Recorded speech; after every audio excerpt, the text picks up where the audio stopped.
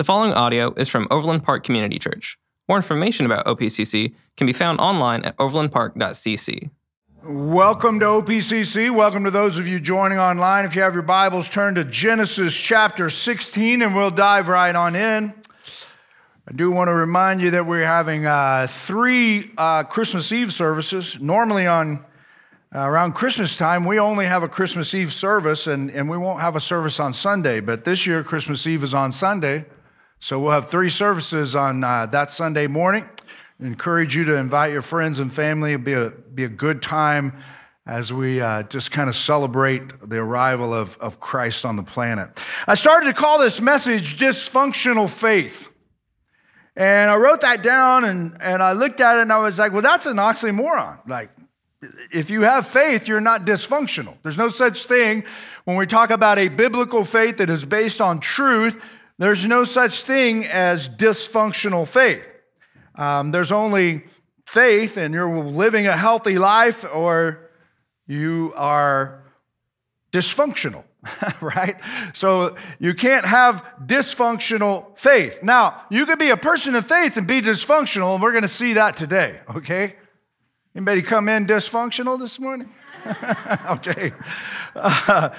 When you're walking in faith, again, you're not a dysfunctional person. In chapter 16, we find unbelief casting its dark shadow across Abraham's life, who is a man of faith. He's the patriarch of our faith. God comes to him with a promise, and then the rest of the Bible is about working that promise out through the nation of Israel. And so in chapter 15, we seen him last week. It was like incredible, man. He exhibits active faith. And then in chapter 16, he fails in patience in waiting on the faith that he exhibited. They sort of got him to that really cool place where he's in this blood covenant with the Lord. And God comes and appears to him and gives him a prophetic revelation about what would happen to his descendants. And so if you walked in today and you feel dysfunctional, the Lord has a word for you. Okay? And he doesn't want you to stay there. He wants to help you in the midst of it. But we have all at some point in time walked in this place of dysfunction. And so as we look at this story play out before us historically in Genesis about the nation of Israel and how they are promised to be the seed of Abraham and eventually the Messiah would come, Jesus would show up through this seed, we see them getting really dysfunctional, which is why we need the Savior to show up.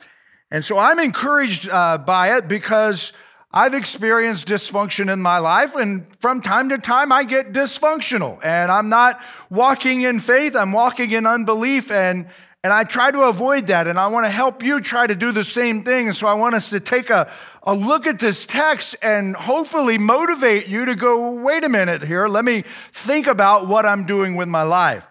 And we start in verse 1, and we remember the promise is to Abe and Sarah, this old couple. Abe means father of many, or Abram means father of many. And I believe Abraham, his name will get changed to Abraham here in the future as we continue unpacking Genesis.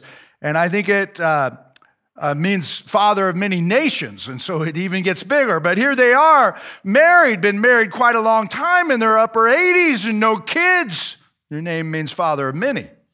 It's kind of embarrassing, right? It's kind of hard to have faith in that experience, but that's what they're called to do, and God has come to them and promised them. Even when they thought, Abraham, last week we looked, and he thought that Eliezer, which was his lead servant, this guy he had mentored that he loved, he thought he was going to be his heir and receive all that he had, and God said, no, it will not be him. You're going to have a son with Sarai. But some time has gone on, about 10 years, and it says, now Sarai, Abram's wife, had borne him no children. But she had an Egyptian slave named Hagar. Now, where did this lady come from? Well, if you remember a few weeks ago, during the famine, God didn't tell them to go down to Egypt. Abraham took things into his own hands. He went to Egypt. Then he lied, and we see his dysfunction being played out there. And he gets humbled while he's down in Egypt. And the Pharaoh gives him servants. And that's where this lady came from. Is Pharaoh gave Hagar to Abraham and Sarah. And so Sarai hadn't had any children. So she said to Abraham, "The Lord has kept me from having children. Go sleep with my slave. Perhaps I can build a family through her." Now, wives, that's not a good advice to give your husband right there. Like, that's not good. And what does Abram do? He agreed to what Sarai said. So after Abram had been living in Canaan 10 years, Sarai, his wife, took her Egyptian slave, Hagar, and gave her to her husband to be his wife. Elevates her from servant, slave, to another wife. Now, we'll get into this here in a moment. Maybe I should explain it now. Is slavery okay? No, it's not okay. It's what's going on. Is polygamy okay? No, it is not okay. But this is what's going on, man. It's dysfunctional. The Bible never says, God never said, hey, go take you another wife. There's several people who do it in the Scripture. God never approves of it. And we see that the Scripture clearly laid out that God, when he created the first human beings, said the two shall be one. That he united them in marriage, and that is always God's idea and ordination and design for marriage, is that it be between one man and one woman. And so here they're kind of going around that, and they're becoming very dysfunctional. And so he goes into her, and he slept with Hagar, and she conceived.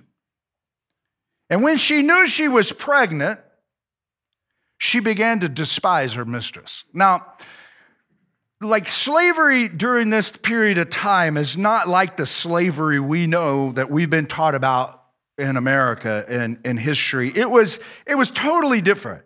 Matter of fact, you could voluntarily become a slave. You could owe somebody money, and you could just say, I'm going to pay you back by becoming your servant, and I'm pledging myself to you, and now you're responsible for taking care of my needs. And so it was more. It could be voluntary. It could be that there was a battle that happened, and you were the spoils of the battle, and maybe your husband's killed, and you're carried off, and now you are a part of this household. It could be, young people, that your parents owed some money, and they just sold you, right? That's how slavery happens sometimes. It wasn't like that. It's like, well, we owe you, then here's our son. Son, you go work off this debt. Now, with 5 kids, we might have a pretty nice house if we still did that. No, I'm kidding. And so that it was different. The point I'm trying to make is it was different. And so here's what I really believe, that Hagar and Sarai probably had a really close relationship, much like Eleazar and Abram did. I mean, Abram was tight with Eleazar, and he was going to give him everything when he died. If he didn't have any descendants, he was going to give it all to Eleazar. I believe that over this long period of time and their departure, remember, they've left and gone into this land with no family, and so Sarai probably bonded really well with Hagar, and they loved each other. I mean, why else would you choose this person to go in to be with your husband? You felt like you could trust this person. There's a deep relationship going on here. And so this will work out, man. You go in, I want to have children. God said we were going to have children. And so she sends her in, and she gets pregnant. And when she recognizes she's pregnant, she shifts, man, and she starts despising Sarai. And so she says, when she knew she was pregnant, she began to despise her mistress. Then Sarai said to Abraham, "You're responsible for the wrong I'm suffering." No, I've been there before. I put my slave in your arms, and now that she knows she is pregnant, she despises me. May the Lord judge between you and me. And so Abe, he looks at her and he's like, well, your slave is in your hands. You do whatever you want, whatever you think is best. And so here in this moment, like, Abraham is in a position where Hagar is in this position where she is a slave, and then she is elevated to wife, and then she's reduced back down to slave again. And so we see incredible dysfunction taking place in this family. And so he says, you deal with it. You do whatever you want. And so then Sarai mistreated Hagar. So she fled from her. All right. And then it says, the angel of the Lord found Hagar. So she fled. So the angel of the Lord found Hagar near a spring in the desert. It was the spring that is beside the road to Shur. And so she's headed back to Egypt. And we know this because that's the path. This spring is in between where she was in Canaan and where she was headed in Egypt. And he said to her, Hagar, slave of Sarai, where have you come from and where are you going? And she said, I'm running away from my mistress Sarai, she answered. Then the angel of the Lord told her, go back to your mistress, submit to her. And the angel added, I will increase your descendants so much that they will be too numerous to count. And the angel of the Lord said to her, you are now pregnant and you will give birth to a son. So we have an ultrasound taking place, okay? It says, now I know you're pregnant, and not only are you pregnant, you're going to have a son. And you shall name him Ishmael. For the Lord has heard of your misery, and he will be a wild donkey of a man.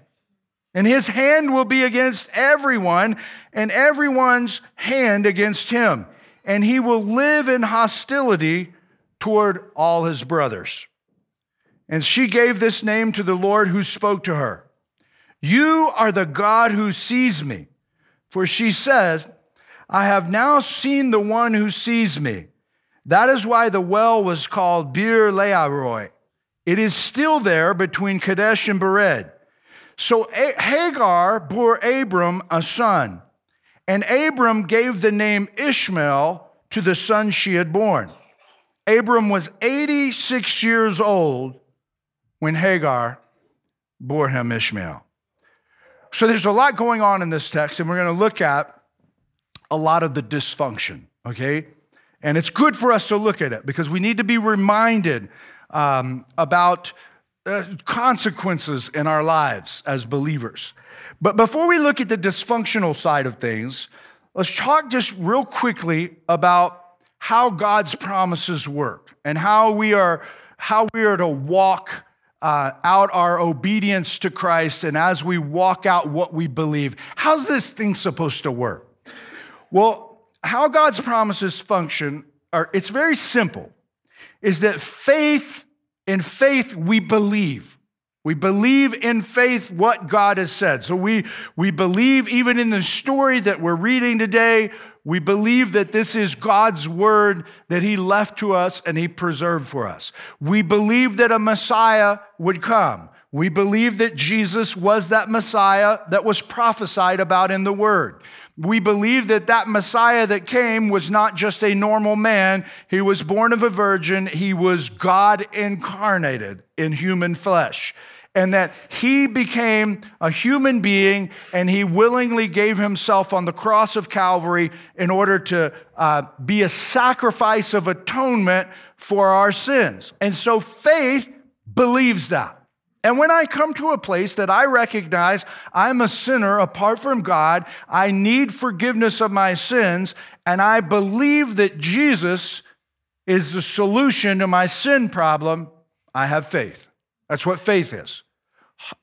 The second piece of that is that hope needs to be there.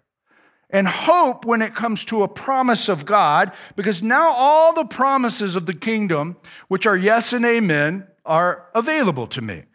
But now I have entered in, and I've tried to use this metaphor that we found in Isaiah, that we enter into the highway of holiness when we believe that Jesus was God and he died for us, and we call upon him to save us. Then we are indwelt with the Spirit of God. Now we're traveling on the highway of holiness. So all of the promises of the kingdom, which are yes and amen, are available to us. and we walk in the power and demonstration of the Spirit. We listen to God through His Word. He speaks to us. He uses other believers. He uses the foolishness of preaching to teach us things, and He helps us hear His voice, and we follow hard after Him, and we try to walk in obedience that we might live that life that Jesus talked about, that is abundant, instead of allowing the enemy to steal our lives away from us. And so when we enter into that relationship, now we in hope anticipate not only our arrival eternally into heaven, but we anticipate the promises of the kingdom coming into our lives as we walk out our obedience to Christ. And then third, we patiently wait quietly for it. Okay? So this is a classic picture of bow hunting. Okay? That's what you do, man. You believe something's going to happen. You anticipate in hope, and it doesn't happen more than it does happen. But you keep anticipating, and you wait quietly in patience. And then when it happens, it's a glorious thing. The kingdom is the same way. You believe what God said. You anticipate and hope that what He said about you, your salvation, eternally you're going to spend with Him, but also what He says about pouring out His favor on your life. And so you anticipate and hope in anticipation, and then you just be quiet and be patient and wait on Him to move. Anything beyond this is dysfunctional on the highway of holiness. When you quit doing that, in relationships, you're on the highway of holiness, you've just gotten down in the bar ditch and you're driving off-road. You're not on the highway anymore. You're still going to heaven. You're still on the highway. You're just not where the highway is smooth. You've gone off-roading. You've taken a detour. And if you travel this way very long, someone is going to get hurt. And you start to drive erratically. You start to drive crazy, man. And just like if you're driving down the highway here in Kansas City, man, you're driving crazy, and a law enforcement officer, you're all over the road, and he pulls you over. He's like, "What are you drinking?" He said, "No, I'm just checking my phone," right? And either one is bad. You just pay attention to what's going on around you. You are a dysfunctional driver. And because you're dysfunctional, you're going to get this ticket. And they're like, "Thank you," right? And they're going to hit you hard, man. And you either put that thing in diversion and spend some extra money, or your insurance company's going to hit you too. And it just keeps having consequences. And so we see that traveling on the highway of holiness in a dysfunctional way leads us to a place where people start to get hurt. This is extremely important for the enjoyment of your journey as you travel down the highway of holiness. So in 2007, I did my first mission trip. I'd never gone on a mission trip outside of the country. And so I don't like to go outside of the country. I'm an American, and I believe in American rights, and I'm always afraid that I'm going to be the guy who gets arrested and put in some jail cell somewhere, and the government's not going to come and save me because I'm not worth anything, right? And I'm going to die over there. And I don't like that. I don't like that feeling. And so I had never been on a mission trip, so I decided that, I should go, man. I should go, and felt the Lord calling me in this one particular place. And so I just did the short putt and went to Africa, right? More specifically, the Ivory Coast. And during this time, it was in a civil war. We passed through 17 checkpoints. There were teenagers with AK-47s. It was nerve-wracking. The guy who was the leader said, "Don't worry, they don't have any money, they have no ammunition," right?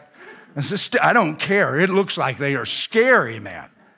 But anyway, I went on this trip.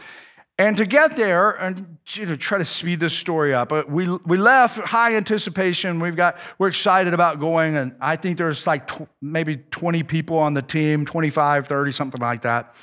And me and the guy who went from our church, our job was to kind of be the videographers of this trip and to kind of tell the story to bring back home. And so we fly from, out of Oklahoma to, I don't remember where, maybe Chicago. And then from Chicago, we flew to France. And that was a long flight, and I don't even remember how long it was, but it was too long. And then we got to Paris. We had a few hours in Paris. We ran around to see some of the sights, but we had to get up early in the morning because we were going to catch another plane from out of France into Abidjan in the Ivory Coast. And I think that was 6 hours. So that was a long flight. We hit the ground in Abidjan, not anything like Chicago or Paris. And strange smell in the air. And we stay the night there at like a missionary residence place. And then we get up and we have to drive 17 hours to the interior of the country. And so we split up in different vehicles. And the vehicle I was in was a minivan. And it wasn't like a Honda Odyssey. It was more like a VW van, like from old school in the 70s. But it was newer. It was a Mitsubishi, I think. It had a real flat nose, tight in there, held a lot of people.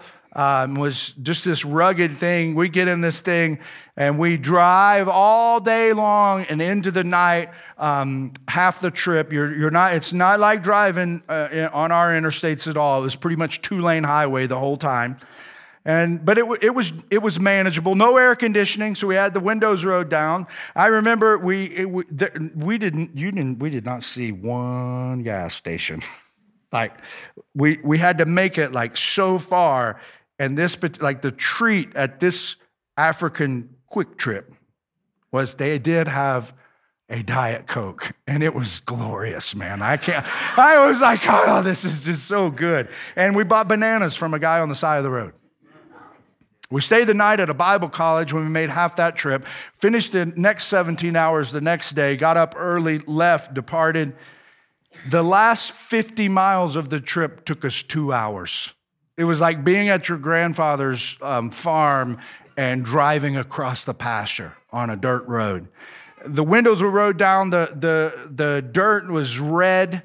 It was coming in the vehicle. You had to hold a scarf over your face. I remember the guy who went with me, he had a white T-shirt on, and it was just red, like this Chiefs jersey. Go Chiefs, amen? And then we finally got there, man. It was the worst road trip of my life, right? We were there like 9 days, had to turn around and do it all again. And when we got to the airport and I saw that Air France plane, I thought I was in heaven. Like it looked like a Rolls Royce, man. I was like, I cannot wait to get on that airplane. Leather seats. Now, before it was awful, but the trip was just kept getting better on the way back. And so why am I telling this story? To live in dysfunctional to be dysfunctional as a believer and to walk in this place of unbelief is like intentionally putting yourself in the Mitsubishi and living your life on the last 50 miles of the trip. Just bumpy and slow. And they're believers who, because they know they're on the highway of holiness and they know eternally that they're destined to be with Jesus, they're like, this is not that big a deal, but you don't understand how screwed up and rough your life is because of how you're living it. And the Lord doesn't want you to do that. And we see this being played out in Abraham's life. Now, the good news is that we all have, at some point or another, we have had some dysfunction in our lives, and we know the Lord, and the Lord continues to work in that, and we're going to see that. But I hope that you will take this message, and if you are in, like, not if you are in dysfunction. There's somewhere in your life right now you're dysfunctional. And you've got to look at that and go, I need to bring faith over here, or this dysfunction is going to reproduce itself. Somehow, some way, it's going to reproduce itself in my life. So you want to look at that and you want to reduce the dysfunction, because all we're saying about dysfunction is it's a place of your life where there's unbelief. It doesn't determine your eternal destination. You know Jesus. You believe he was the sacrifice for your sins. And so you are saved. You are in faith. You trust him. But if you have unbelief in your life, here you are off the highway trying to get to your final destination, taking the rough ride, instead of, regardless of the circumstances, being able to enjoy the experience. And so the first thing is just how does functional faith, how does God's promises function? And then we get right into the first takeaway of dysfunction. Whatever is sown must be reaped. It doesn't matter, young people, that you're going to heaven. It doesn't matter, folks, that you know the Lord and you've known about Jesus for a while. Whatever you are putting in the ground right now, you're going to pick it down the road. And just because you know Jesus doesn't mean you are not going to reap that harvest. Grace forgives the sin and restores the soul, but whatever's put in the ground is coming up for a harvest.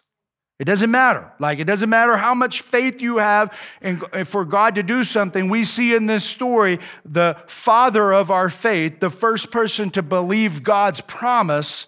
We see in his story that he reaps what he put in the ground. When we try to do things without God, things get complicated. And faith is abandoned. Human wisdom enters into the picture. It is a worldly wisdom. It is embraced. And you get caught up in a chain of causes and effects that bring lasting trouble. It just begets itself and just over and over. And you find yourself starting to pick these plants and having to deal with them. And you recognize that it is not that pleasant. Sarai took matters into her own hands. Be careful. Okay? Be careful when you want to get something. You want to buy this house. And you're like, this is our dream house, man. I love this house. And you're excited about this house. And then things start to fall apart. And the bank is like, well, we got a trouble with this. Or this inspection over here, this is questionable. And you're like, well, we can deal with that. Well, we'll borrow some money from somebody else to make sure that we have enough for the down payment if they're requiring that of us. Instead of going, wait a minute, man, is the Lord trying to keep me from getting in over my head? Is the Lord trying to protect me? You can take things into your own hands and you can circumvent what the Lord is trying to protect you from instead of having faith and believing that God will take care of you, having anticipation and hope and anticipation and patiently waiting quietly and going, well, if this is a no, then God has another house for us. He has something else for us. He has another vehicle for me. Amen? Ladies, he has another man for you. Young girls, he has another man for you. Men, he has the right woman for you. Now you can circumvent him and you can take matters into your own hands and you can look at your husband or your future husband, the guy you're dating or the young lady that is so attractive and you could go, well, I think I can disciple her. You grab it into your own hands. And the Lord may be saying, hey, I've got somebody for you, but if you are not going to listen to me, you can enter that marriage and I'm not going to disown you. I'm not going to tell you you're not my child anymore. You're still going to heaven. You're still on the highway of holiness. But just remember, son, just remember, daughter, whatever you put in the ground is going to grow. And if you don't trust me and you don't listen to me, if you don't hear my voice, we see the Lord constantly trying to protect us from these things. He's constantly working in our midst, trying to guard us, and the enemy is always trying to take from us. And notice this, the Lord says, hey, you shouldn't have sex until you're married. Now, you're not going to hear that in a lot of churches today, but you're going to see it in the Word. It's biblical. Now, notice this. A friend of mine, this is not original to me, I think it's a great thought, but the devil, before you're married, does everything he can to try to get you to have sex before you seal your vows before the Lord. Then after you're married, the devil does everything he can to try to keep you from having sex in your marriage. So if that's going on in your life, hey, the guys are going to love this. If you are not having good sex in your marriage, you're dysfunctional. It's dysfunctional. There's no belief in that because that's not what God has designed. And so the enemy's constantly working and we need to understand, man, hey, and if that's you, and you're like, geez, man, Well, I wasn't looking for that one. This was funny till you said that. That's an area of unbelief in your life, and you've got to recognize it. I'm not trying to beat anybody up, man. I'm just trying to help the bros out. No, I'm kidding. Seriously, it's like it's a barometer. It's a barometer for the health of your relationship. And so, like, the enemy, I don't know who needs that. I didn't say that in the first service, but there you go. And so Sarah takes matters into her own hands. And all I'm trying to say is we are going to always be tempted with these things. All kinds of different ways. We're always going to be tempted. Instead of walking in faith and waiting on God, we're going to be tempted to take it into our own hands. So be careful. Abe follows his wife's lead and stumbles badly. Men, be careful.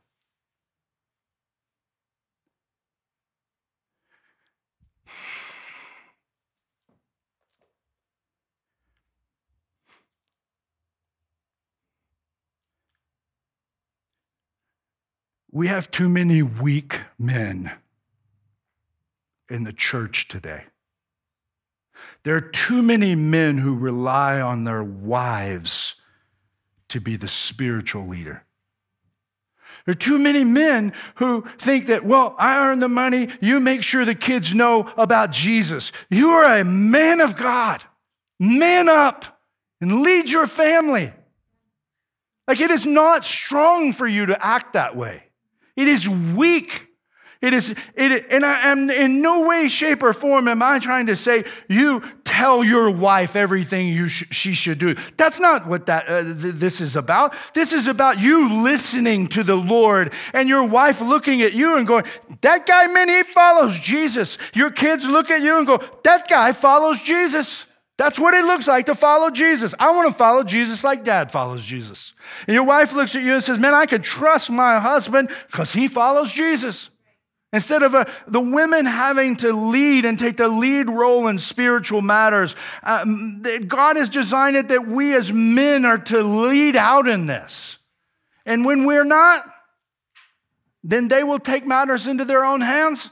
And God hasn't designed it that way. And there's dysfunction in the marriage, and we're supposed to be a power couple, and the wife is bringing everything she has spiritually, and the husband is bringing everything he has spiritually, and the two become one flesh. They are a power couple in the kingdom, and they are leading the children as one instead of two. And instead of saying, well, mom is the one who knows more about the word. I would just tell you this. I'll throw it down right here. I don't care. I don't care. If you are okay with your wife knowing more about the word than you are as a man, you are weak. Weak. And if you would say that, you need to just back up and go, what am I doing? Like, we're talking about the most important truth that you could ever lay down for your children is the eternal destiny of your soul. And you're just like, well, that's a woman's thing. And the church has become feminine. I mean, one of the things, man, as soon as I took a church and I became the pastor, man, you ever notice, like, the church has always got flowers and, man, it's got pretty pastel colors. You ever notice we don't have that? Why don't we have that? Because the church should not be just a feminine place. And the reason it's that way is because men have abdicated their role, man. And so I have a heart and a desire to be a church that has men in it that understand, man, your primary role as a human being is to know and love God. Is to shepherd your family and teach them how to know and love God. And your wife is going to play her role and she's going to do those things, but it is not okay to say, well, that's her thing, and I don't have to worry about that. I earn the money. No, man, you are an image bearer of God, and you lead the family. You shepherd the family. You pastor your home. So I have always intentionally tried to do things to be more masculine, to try to attract men to the church so that we could be the church that God wants us to be and not be okay with just supporting the church. This is one of the reasons, man, you look at the design of the cross, that thing is made out of heavy metal, right? Why? Because I want our church to reflect to the community there's something really cool going on there, not something really soft. If you're visiting today and you're looking for a nice church to go to, a soft place, you're in the wrong place. But no apologies, man. No apologies, because I'm not, in any way, shape, or form, I'm not saying the husband doesn't listen to his wife. That's not what I'm saying. I'm saying that he leads her. He loves her. He lives for his wife like Christ lives for the church. And he just understands his role. And men, everything in society is telling us that men suck. It started, if you could see it, it used to be, man, when I was growing up, Charles Ingalls, man, Little House on the Prairie, man, that dude knew how to do everything. I mean, he could fix stuff, build stuff, he could do conflict management, he read the Bible, he could do everything. And then all of a sudden, Al Bundy came up. And he can't do anything, right? And so you're wondering, it's the dumbing down, it's strategic to try to get men to try to think the wrong thing about men. I am way off topic. But be careful, men. Be careful. Because you're becoming dysfunctional for your family. Lead how God has designed you. Hagar, man, she runs from her problem. What? It's not my fault I'm here. They're the ones that drugged me out of Egypt. They drugged me out of Egypt. Then she's the one that told me to go in and sleep with her husband. She's the one that has authority over me. I'm out of here. I'm out of here. And she's running from her problem. She was supposed to be submitting to the authority of Sarai over her, even though Sarai was mistreating her. She starts running. And that's generally what happens, man, when we get into a place of dysfunction. Even if somebody else caused the dysfunction in our lives, we will jump right in the middle of the dysfunction and justify it because we think it's their fault, and we just start running. And so be careful if you're running away from something. It's obvious that this was not God's way of solving their dilemma. It's not what God would have had them do. Instead of waiting patiently, Abe operated in the flesh. And the man of faith becomes dysfunctional. He walks by sight, and it equals trouble. Ishmael is the ancestor of the Arabs who are still hostile to the Jews today. And that's why there's a war over there. This was prophesied that this is what would happen. I'm not saying Arab people are hostile. I'm saying nationally, as it played out, obviously Hagar is being visited by the angel of the Lord, and so he has a heart for all people, but nationally, the way it played out is in the prophecy that we're reading about today. And so the good news is that despite all the dysfunction and the mess, God still worked in it. And he starts by bringing a word of truth to the least and the lost. He finds Hagar. And the next thing we learn before we get to the big idea is you have to work the soil before you can sow new seed. You have to work the soil before you can sow new seed. We see this being taught by the angel of the Lord. Who is the angel of the Lord? The angel of the Lord is Jesus. And people say, well, I like the New Testament, not the Old Testament. There's Jesus right there in the New and Old Testament. As a matter of fact, what's fascinating is the angel of the Lord, because she calls him Lord, and then she gives him the name, what was it? Bir Lehairoi, which means the God who sees me. He comes to her, a woman who is an outcast in society, the lowest of people, a slave who is been mistreated and on the run by herself at a well. Jesus shows up in the Old Testament, just like he did in the New Testament. He shows up to the woman at the well who'd been married 5 times, and he's points out her sin, and then he starts dropping truth on her. He comes to this woman Thousands of years before that, he takes on, this is known as a Christophany. It's when God takes on flesh in the Old Testament, and he appears to human beings, and he appears to her. And she knew of this God because she had been living with Abraham a long time. And he comes to her and he asks her, hey, Hagar, where have you come from? Where are you going? What are you doing out here? Now, she was on her way back to Egypt. and as he comes to her, he comes in and he tells her a few very important things. He says to her, I'm going to take care of you. And I'm going to take care of, I know you're pregnant, and I know the child is going to be a boy, and his name is going to be Ishmael. That's what I want you to name him. Which is really interesting because there are only a couple of women in the Bible who name children. It's usually the men. But he tells her what to name him, and she takes it back to Abraham and tells him.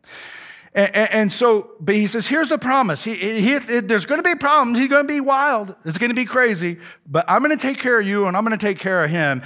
And I need you to believe this. I need you to hope and anticipate this, and then I need you to quietly go back to Sarai and submit to her. Go back where you came from. And in that, I think God is saying, look, I brought you out of Egypt with them, and I want you to know, I want to know you just like I know them. And he's ministering to her, even though there's going to be dysfunction in the mess. And when we run, it's always hard to go back. I mean, she's going to have to go back and apologize for being disrespectful and despising Sarai and do some conflict resolution to resolve the problem in the relationship. But she humbles herself and she goes back. The reason it's hard to go back, and some of you are at this place where the Lord is saying, you need to believe, turn around and go back, is because we can't see how it works. I don't see how this could work out. I don't see how this marriage could work out. I don't see how this situation and this relationship can work out with this friend. I don't see how, I just don't see it. And that's why we must lay aside our worldly wisdom and return to the way the Lord has given us to walk in. You're not supposed to see it. What you're supposed to do is believe it. And then you're supposed to anticipate it with hope, your hope in it. And then you patiently wait quietly for it and quit taking things into your own hands, or you're just going to keep putting bad seed in the ground. To believe is not only to embrace the promise. To believe is to believe that you have sinned. Do you believe when you sin that you've actually sinned? And you can't ever embrace the promise until you believe that you have sinned. Repentance can't take place until sin is acknowledged. And so he tells her, return and submit. You see, faith and repentance are linked together like a chain. They just go together. And God will come to us and he will speak to us and he will convict us. And in those moments when he's convicting us, all he's doing is calling us to repent. To believe not only that I forgive you, but believe you sinned. Believe that you sinned in this moment enough that you will repent of it from the heart instead of convincing yourself that it's okay to stay in this lifestyle because you're on the highway of holiness and going to be in heaven anyway. And so they're linked forever. Sarai blamed God for no children. The Lord, she says, has kept me from not having kids. And then she did wrong, and others followed her in her sin. The giving of Hagar was a social custom. It was not a divine custom. It was never okay to do that. So how did they get here? You want to know how they got here? Everybody in the culture was doing it. Just look around, man. All the Canaanites are doing this. Yeah, well, Joe over there, Abraham's like Sarah. I said, well, why don't you go in and you take my servant and she could be your wife too. And maybe we could have a family through her. We don't have any kids. And Abraham's like looking down and said, well, Joe over there, he's got 2 wives. And I know Sam, he's got 6. What's going to hurt me if I have 2? I mean, I'm on the highway of holiness. You got 2 wives, but you just doubled your trouble too, bro. Right? Because it was never God's plan for you. And so it was never what God had wanted. And again, anybody who's walked through divorce or anything like that would tell you, man, it is no fun, right? And so you want to be sensitive because you have to recognize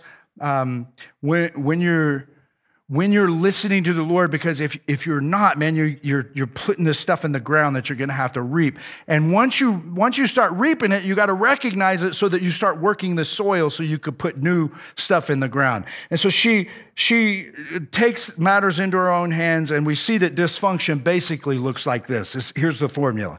Blame God, do wrong or sin, things fall apart, then you blame other people. And the reality is, it's you. It's your sin. And you got to own it. And you got to believe, I've sinned. This is me. Like there's no excuse for this. It's not my parents' fault. It's not because my parents are strict. That's not why you're in this mess. You are in this mess because you sinned. You got to believe it. And when you own it, then you've busted up the ground and you're ready to return and start planting new seed. Hagar returns, and she says to them, Abe, Sarai, I'm back. And the God who spoke to you saw me, and I saw him. As a matter of fact, I call him Ben Lahai, right? The God who sees. And he knew I was pregnant. I didn't even tell him. And he told me, Abe, that I was going to have a son, and his name is to be Ishmael, which means God hears. God sees, God hears. Now, they were all comforted by this, but Abe and Sarai were convicted. They recognized they had stumbled. And it won't be the last time they stumble, but they recognized it. And Abe's still a man of faith, and he walks it out, but things get complicated. And so as we look at all this and we think about it and we go, man, what's the big idea of today's talk? Where have you come from and where are you going today? When you walked in, where did you come from and where are you going? The Lord is an ever-present help, and he wants to bless us. He wants to pour out his blessing on our lives. And we read this story, man, and here's what happens. Is we go, man, if God knew that they were going to be hostile and all this, why did God let that happen? Why would God let that happen? You see what we do? Is we're blaming God. We're doing the same thing Sarah did. And people say, I don't understand why God would let that happen. And God's response to you is, I don't understand why you don't believe me. Because if they'd have just believed him, it had never happened. And so when we're walking through life, God is looking at us and saying, hey, I see you. I hear you. And I want to walk in life with you. But if we keep taking the wheel in our own hands without listening and seeing him and hearing him, then we're getting off track and things get rough in our lives. And so today, I want you to be encouraged that regardless of your dysfunction, God sees you, God hears you. Do you see God? And do you hear God? Where have you come from? And where are you going? Every head bowed, every eye closed. Maybe you need to repent today. Not just to the Lord, but to your spouse.